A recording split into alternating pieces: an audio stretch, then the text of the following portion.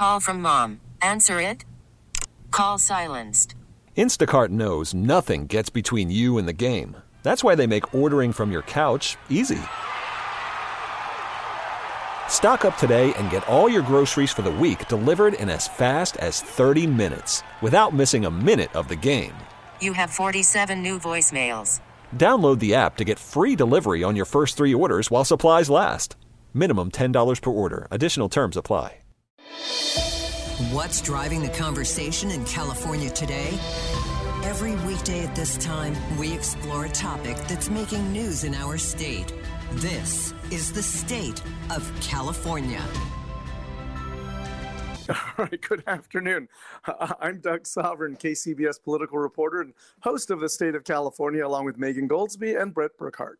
Well, Hillary Clinton, the latest high-profile Democrat to come to Senator Dianne Feinstein's defense, saying that she should not resign despite her health challenges. In the meantime, some members of the House in particular continue to call for Feinstein to step down, especially after her return to Washington demonstrated just how frail she has become. The 89-year-old Feinstein is recovering slowly from shingles, which brought on a form of encephalitis and another disorder that caused some facial paralysis and hearing loss. She insists she can still do the job Californians elected her to do, and she's determined to serve out the rest of her final term, while 3 prominent congressional Democrats run to succeed her. Governor Newsom has promised to appoint a black woman to finish Feinstein's term if she is unable to. Now there's speculation that Oprah Winfrey could be on his short list of possible caretaker senators if it comes to that. But Feinstein says that will not be necessary because she's not going anywhere until the end of 2024. For more on this, we're joined live today on the KCBS Wing Central Newsline by somebody with a unique perspective on Feinstein who knows her character and career as well as anybody, and that is Jerry Roberts, longtime City Hall reporter in San Francisco. He covered Feinstein when she was a supervisor and then mayor. Jerry went on to be managing editor of the San Francisco Chronicle. He co-founded the political website CalBuzz. These days, he runs Newsmakers with Jerry Roberts, which covers politics in Santa Barbara. But most importantly for this discussion, he wrote the definitive biography of Dianne Feinstein, Never Let Them See You Cry, which was published way back in 1994. Jerry, thank you so much for being with us. And all right, so if Dianne Feinstein's advice to young women back then was never let them see you cry, how do you think she feels about everybody seeing her in such a weakened state that they want her to resign? Well, I can't imagine it's a very easy process for her to be going through. But, one of the things that really marks her personality and character, if nothing else, is, she's determined to do something even more when somebody tells her she can't. So, given all the reporting about her mental state and so on, it's unclear to me, how much she really knows about what's going on. But in any case, as a practical matter, there is no process to remove her from office. She's the only one that can decide to do that. And I'm not aware of anybody in her circle, her current circle, who is going to be able to convince her to. So since you know her so well, where do you think the toughness comes from? Well, I think it began with her childhood. Her mother was an abusive parent, both physically and emotionally. Her dad was a very prominent surgeon, but out of the house a lot. She was the oldest. Dianne was the oldest of 3 sisters, and I think really took the brunt of her mother's aberrant behavior and stood up for her sisters. But at the same time, the family and Dianne particularly, learned to kind of keep that inside the walls of the house. And she's someone who's always made a very impressive presentation in the public sphere. And so I think it began with that. She's had a lot of experiences that people, I think, don't think about. She was married at 22 and quickly divorced, very failed first marriage. She was a single mother working for a number of years in the early 60s when that was not something that was very common.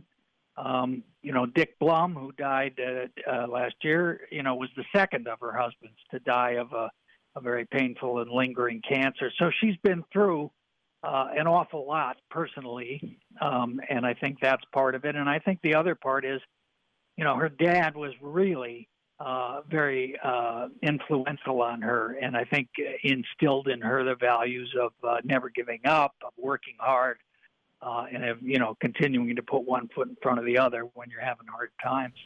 Well, in her political career, she's obviously been such a trailblazer for women with some remarkable legislative achievements. So how concerned right now do you think she is about her legacy and whether hanging on like this could actually tarnish it?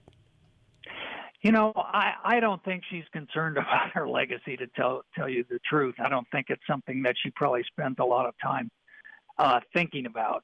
She's obviously struggling physically. If anybody has had shingles, as I have, it's not, it's kind of just dismissed in a lot of the reporting. It's a very difficult and serious thing. So I think she's trying to do at least the bare minimum of a senator. She's voting. She did get to the Judiciary Committee and voted on those judges, and constituent work. I think so much of the work in Washington for members of Congress is done by the staff. And I think, in one sense, that's really the most important work that they do. So I think that continues. Obviously, I think her days of, going on Meet the Press and being a thought leader out in the public sphere are over. But I think she's probably just determined to finish this term. There's been this debate about whether sexism is at play as people call for her to retire. You can think of any number of aging, ailing men who were allowed to finish their time in the Senate without this kind of pressure, from Teddy Kennedy to John McCain. Why is this situation with Feinstein different? Well, I think part of it is just, the media culture that we live in now, where everything is online, everything is instantaneous, everything is on social media. I do think there's an element of sexism. I also think there's sort of an element of ageism. I mean, she is showing the ravages of illness, and she's, it's out there in public, and that's a hard thing for people to see. And I don't know if it's cruelty that's kind of involved in the coverage, but there's certainly been a lack of compassion about that. One more thing. There's been the speculation the last couple of days that Governor Newsom might name Oprah Winfrey to finish this term if it came to that, so as not to influence, the Senate race to succeed her. I don't know if she'd want to do it. I assume she's interested, or she wouldn't allow her name to be out there. What do you make of that? Well, Oprah Winfrey is a neighbor of ours here down in Santa Barbara. And I find it rather unlikely that would happen. But I think what's even more unlikely is if she was appointed, she would agree to just finish the term.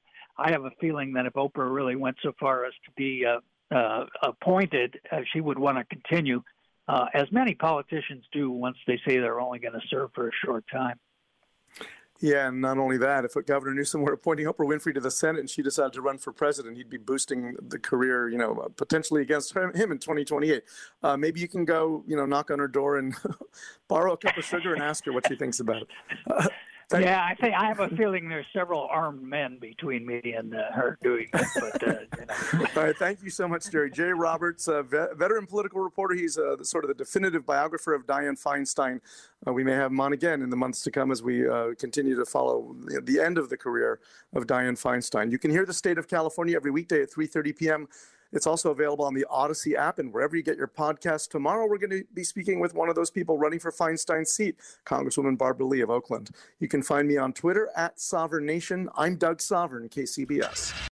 Baseball is in full swing. NBA playoffs are heating up, and your NFL team is gearing up for training camp. Listen to the latest on the teams you love here on the Odyssey app. The biggest sports radio stations in the country, providing unrivaled local coverage of their teams, all in one place. Exclusive interviews with players, coaches, and team executives, streaming live and always available on demand. Stay in the know with your favorite teams right here on the Odyssey app.